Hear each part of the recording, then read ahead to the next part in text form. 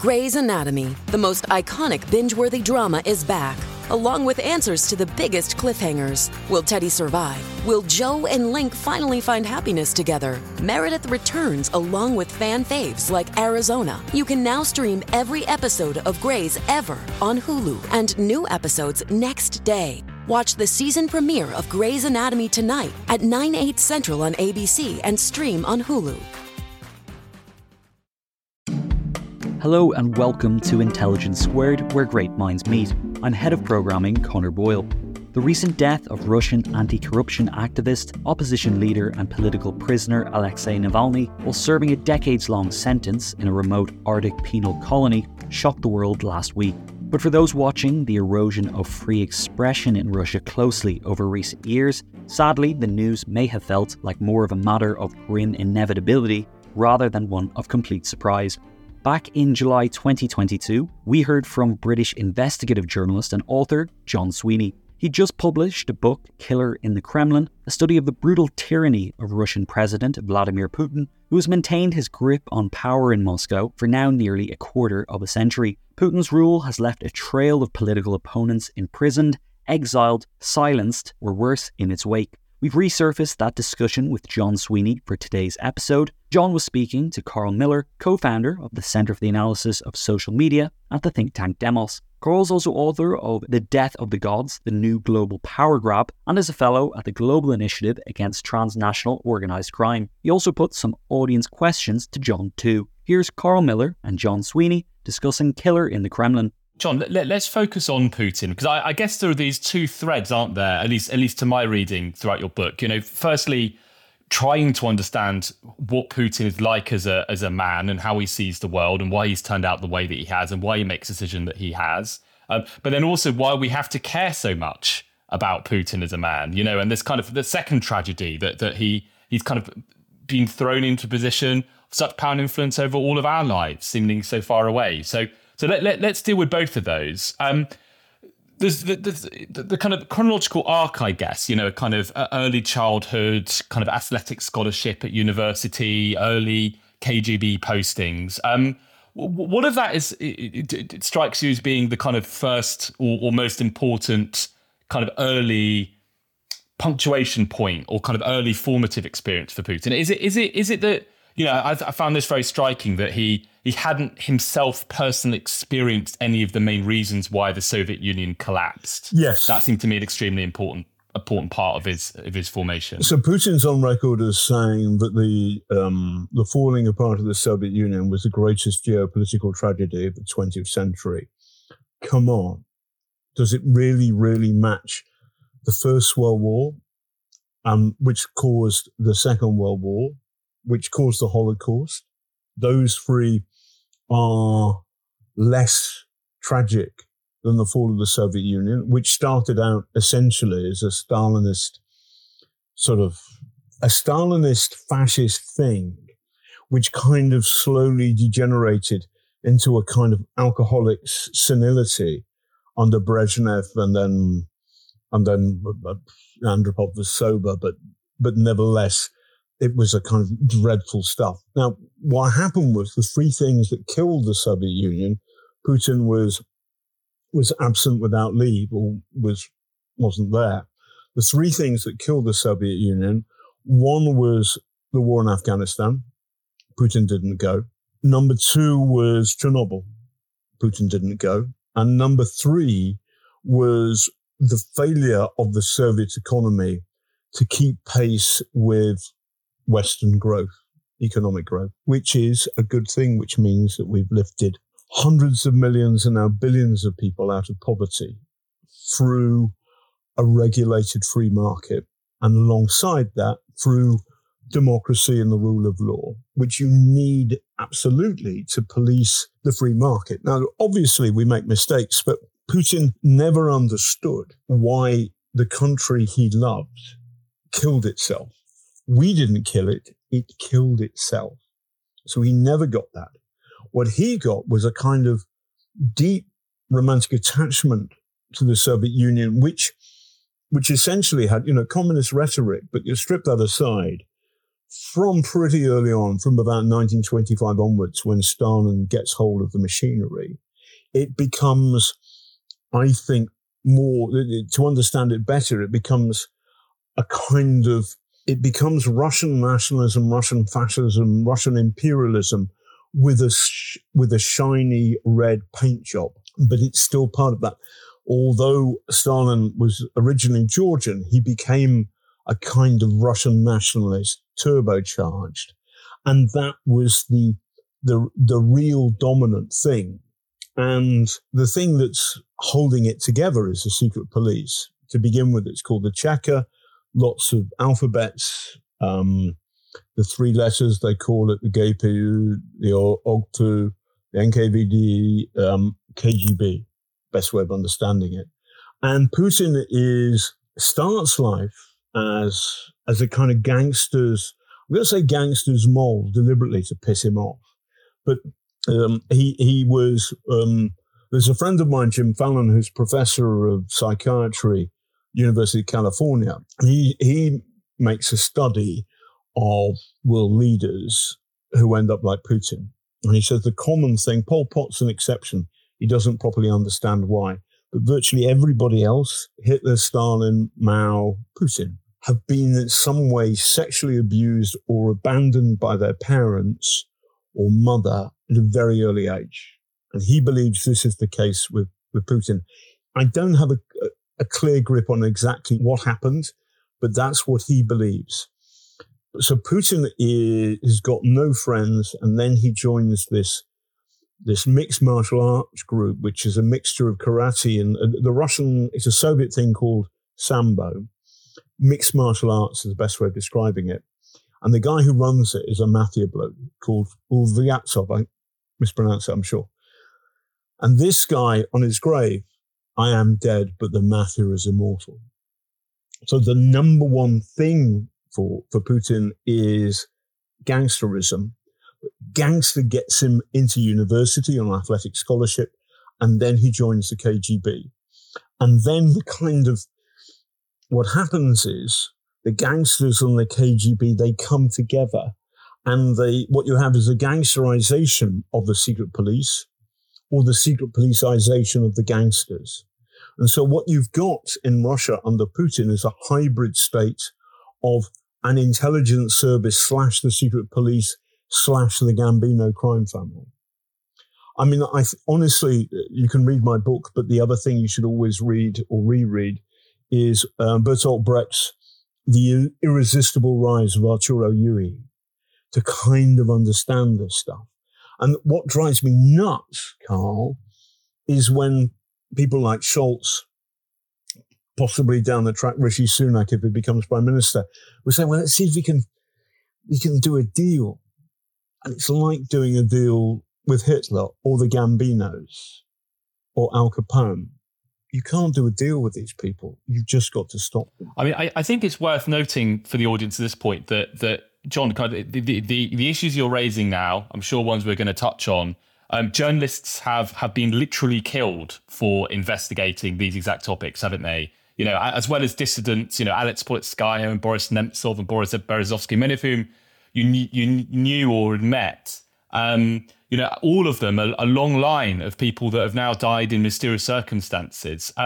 Has this always been the way that Putin has dealt with external criticism or kind of, I guess, investigatory pressure? Yes. So actually, the reporter from Germany asked me, how many people do you think he's killed? And I actually haven't put it in this bit, but I'll for the next edition, I'll run through some numbers. So what happens very early on is in September 1999, there's the Moscow apartment bombs. Basically, he's an insipid secret policeman, a rather creepy one, and his poll ratings are 2%.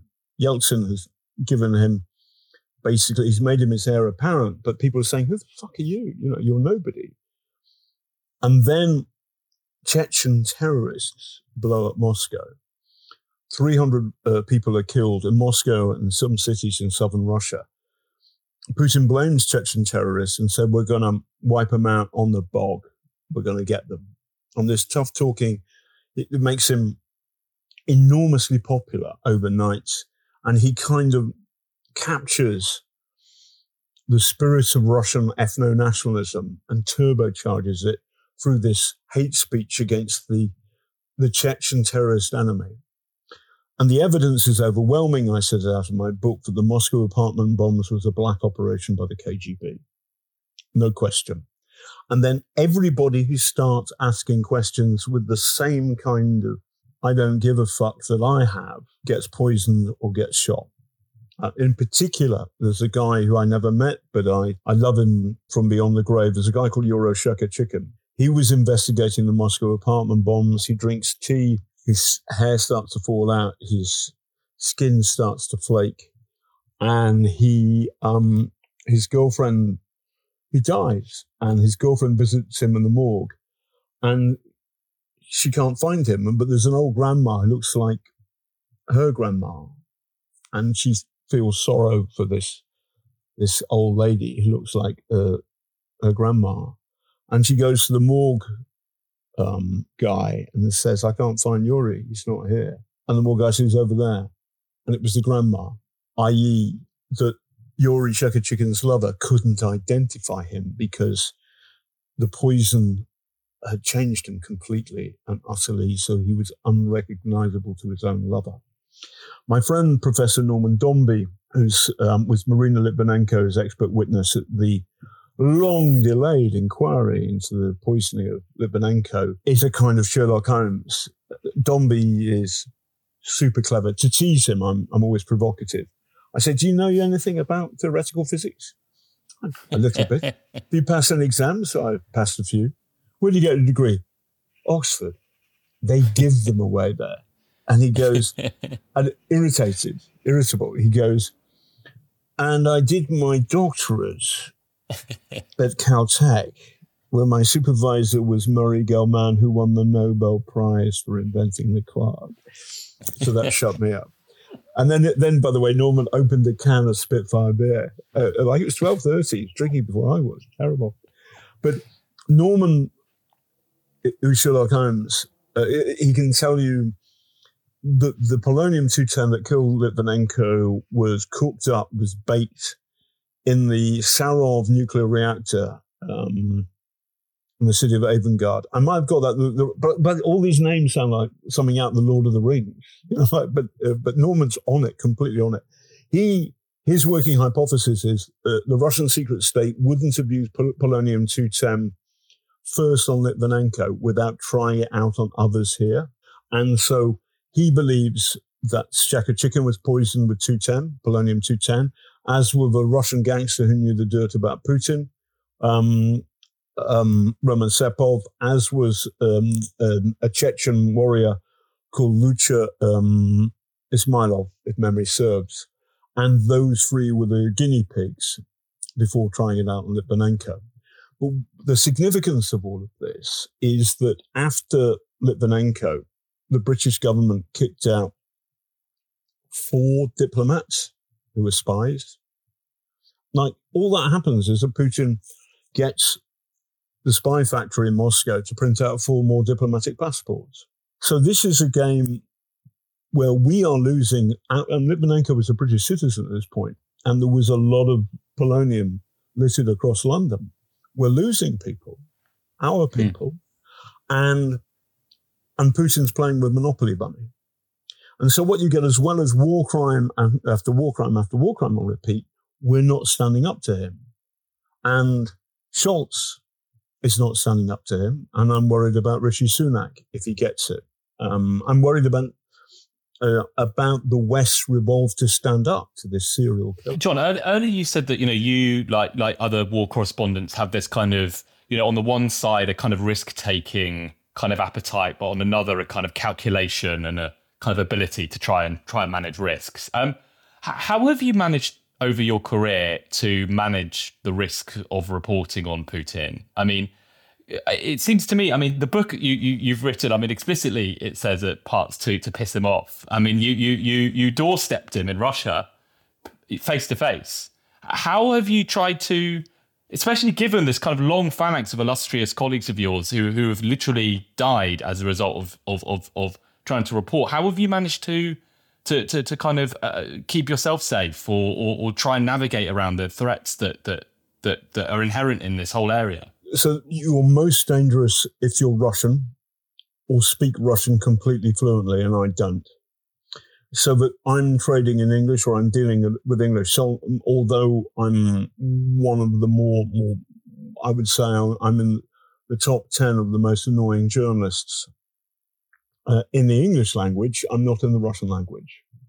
And at the moment, my book hasn't been translated into Russian. I would like that to happen. But that's number one. So that lowers the risk. Secondly, I'm based in London. And so what happened was that I would go over there, do a film for Panorama or Newsnight, but actually always Panorama, and then come back to London. Then the film would go out. So that the risk is mitigated. Listen, I pour my own drinks. I pour my own tea. Intelligence Squared is a tight-knit team doing big things, and it means we're always looking for tools that can help streamline managing tasks. That's why I want to talk to you for a minute about NetSuite. NetSuite provides cloud-based software to get things moving. Maybe your business has been humming, but you can feel things are falling behind a little bit. Or perhaps your team is getting snowed with manual tasks and closing those books is taking forever. If this sounds like you should know these three numbers. 37,000, 25, 1.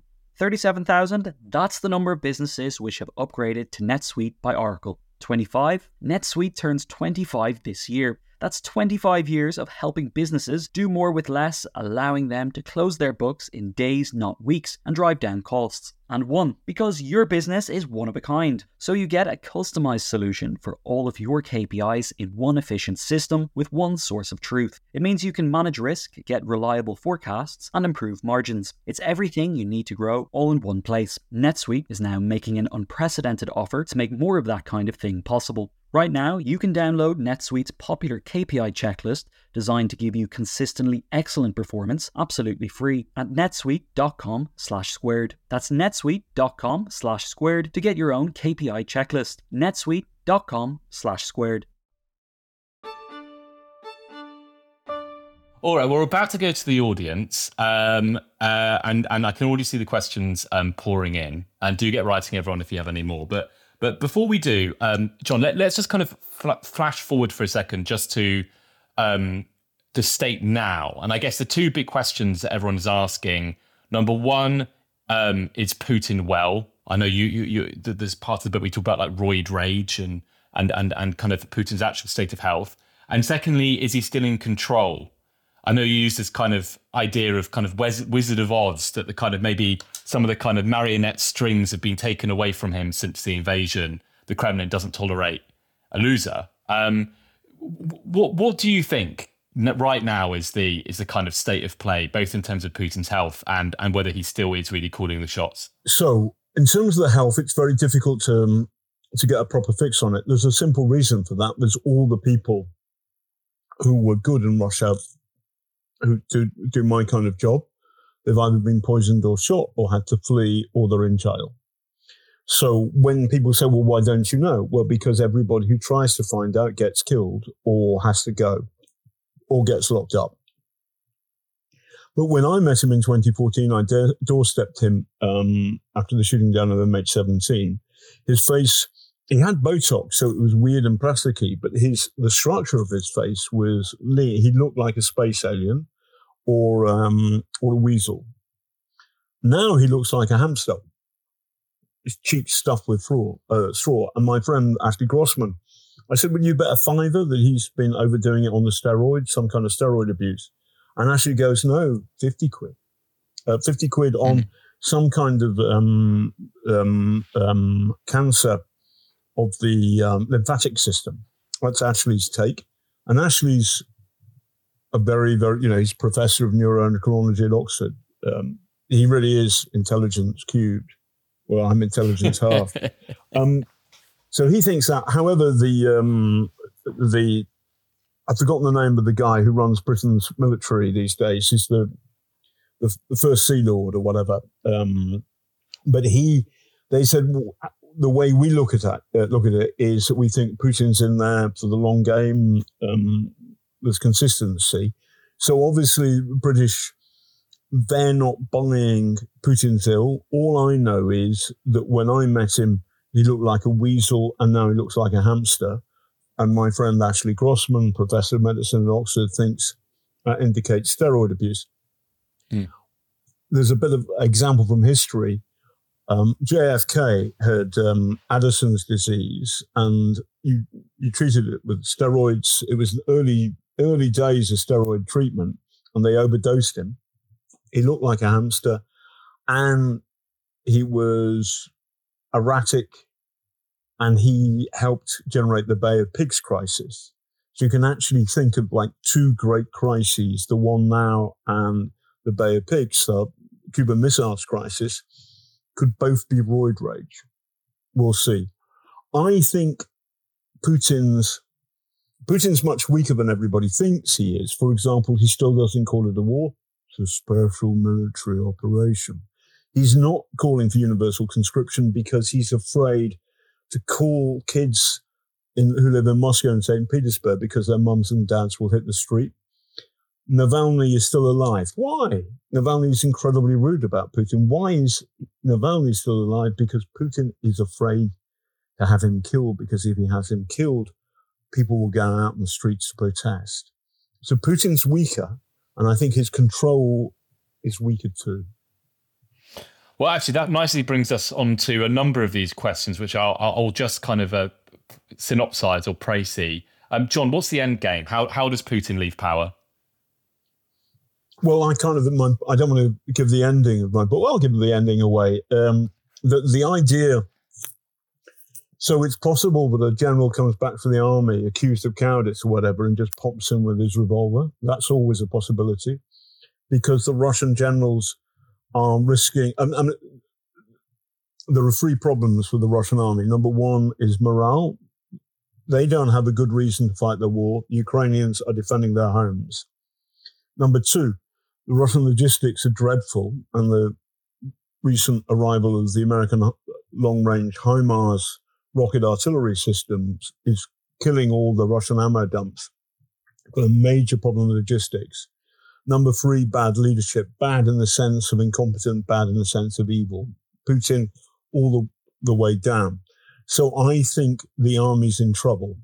The Russian army's in trouble, and this autumn through the winter into the spring, so long as the West stands by our Ukrainian heroic friends, then I think the Russian army's in trouble. And if they're in trouble, then Putin's in trouble too. Where it becomes scary is that the talk of nuclear escalation will go up, and we've got to see through his bluff. That's my take. And I'm anxious that I think there are far too many people in the West who haven't been listening, haven't been understanding the nature of this guy. Once again, the Chinese are watching. If Putin wins, then the Chinese will look at the West and see that we prefer comfort over victory, and therefore I think that if we allow Putin to get away with what he's done in Ukraine, then the Chinese will try and gobble up Taiwan. So the world becomes a more dangerous place by appeasement, not a safer place.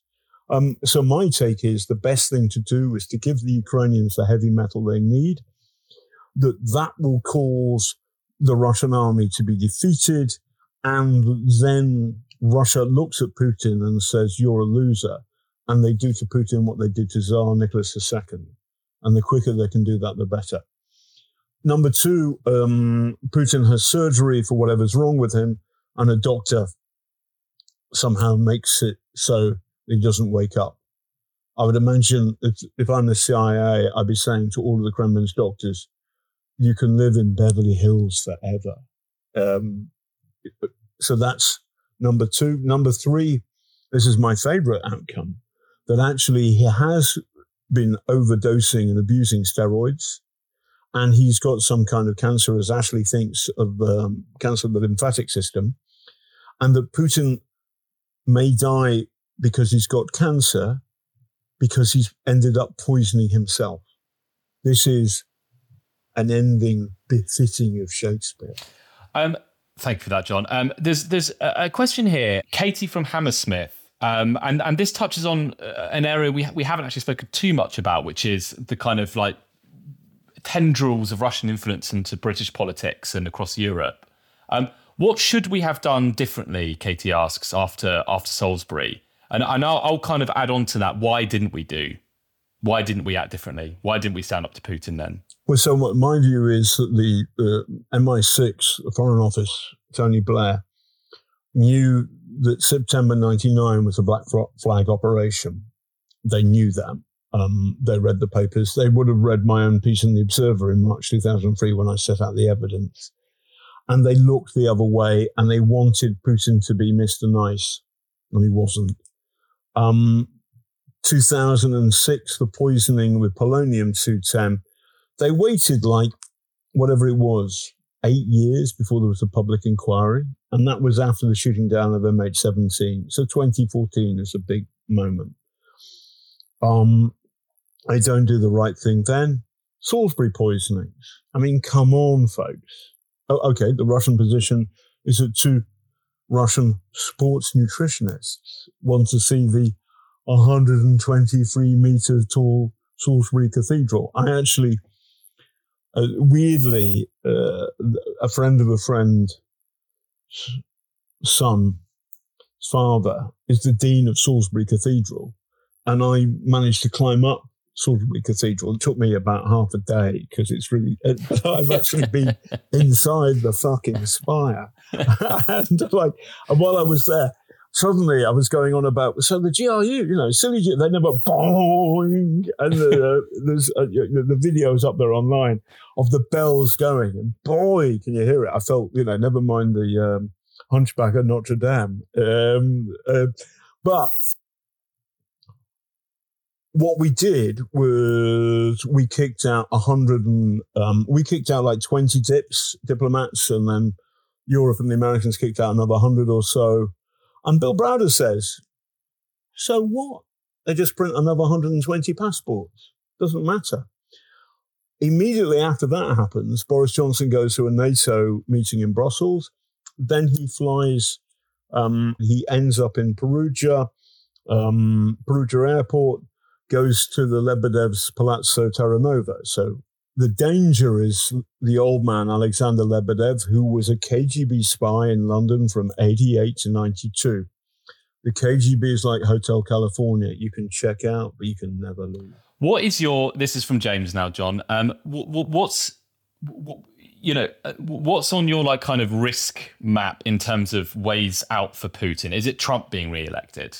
I can't see Trump being re-elected because I think he's too mired in filth. Probably DeSantis could make it, but DeSantis is good on Ukraine. I'm having less nightmares about Trump, which is sweet. So I think that the serious danger is that Western politicians are used to trading and dealing and compromising, and that's kind of in their DNA. And we're dealing with Russian fascism. By the way, Putin didn't used to be quite as fascistic as he is now. So there's something around about the start of COVID where he goes into a darker place. So when I met him in 2014, he was subtle and sensitive enough to say, oh, here's an irritating prick from the BBC Panorama show. You know what I'm going to do is I'm going to treat him as if I'm a democratic president. And which he was very good at, it sounds like. He was very good at smothering the question. Very, well done, President. Like, he gave a long and boring and fundamentally absolutely dishonest answer, but he gave me an answer, so I couldn't say he didn't answer me. And that guy has changed. So he's become more nationalistic. It may be because he thinks he's dying, in which case, by the way, he may be wrong about thinking he's dying, but if he thinks he's dying, then he's got to move quickly because he's run out of road. But I feel that the best way of ending this is to give the Ukrainians the heavy metal so that Putin's war has failed, and then the Russian people, the oligarchs, some of the secret policemen around him think, this guy's useless, let's get rid of him. And the moment that sets in, then that's not good news. When a Russian leader loses a war, their longevity is limited. Thanks for listening to Intelligence Squared. This episode was produced by Connor Boyle and edited by Tom Hall. If you want to keep up with everything going on at Intelligence Squared, sign up to the newsletter. Head over to intelligencesquared.com to get the heads up on all our live events coming up. And members can also peruse over 20 years of our back catalogue featuring some of the world's great minds. That's all over at intelligencesquared.com.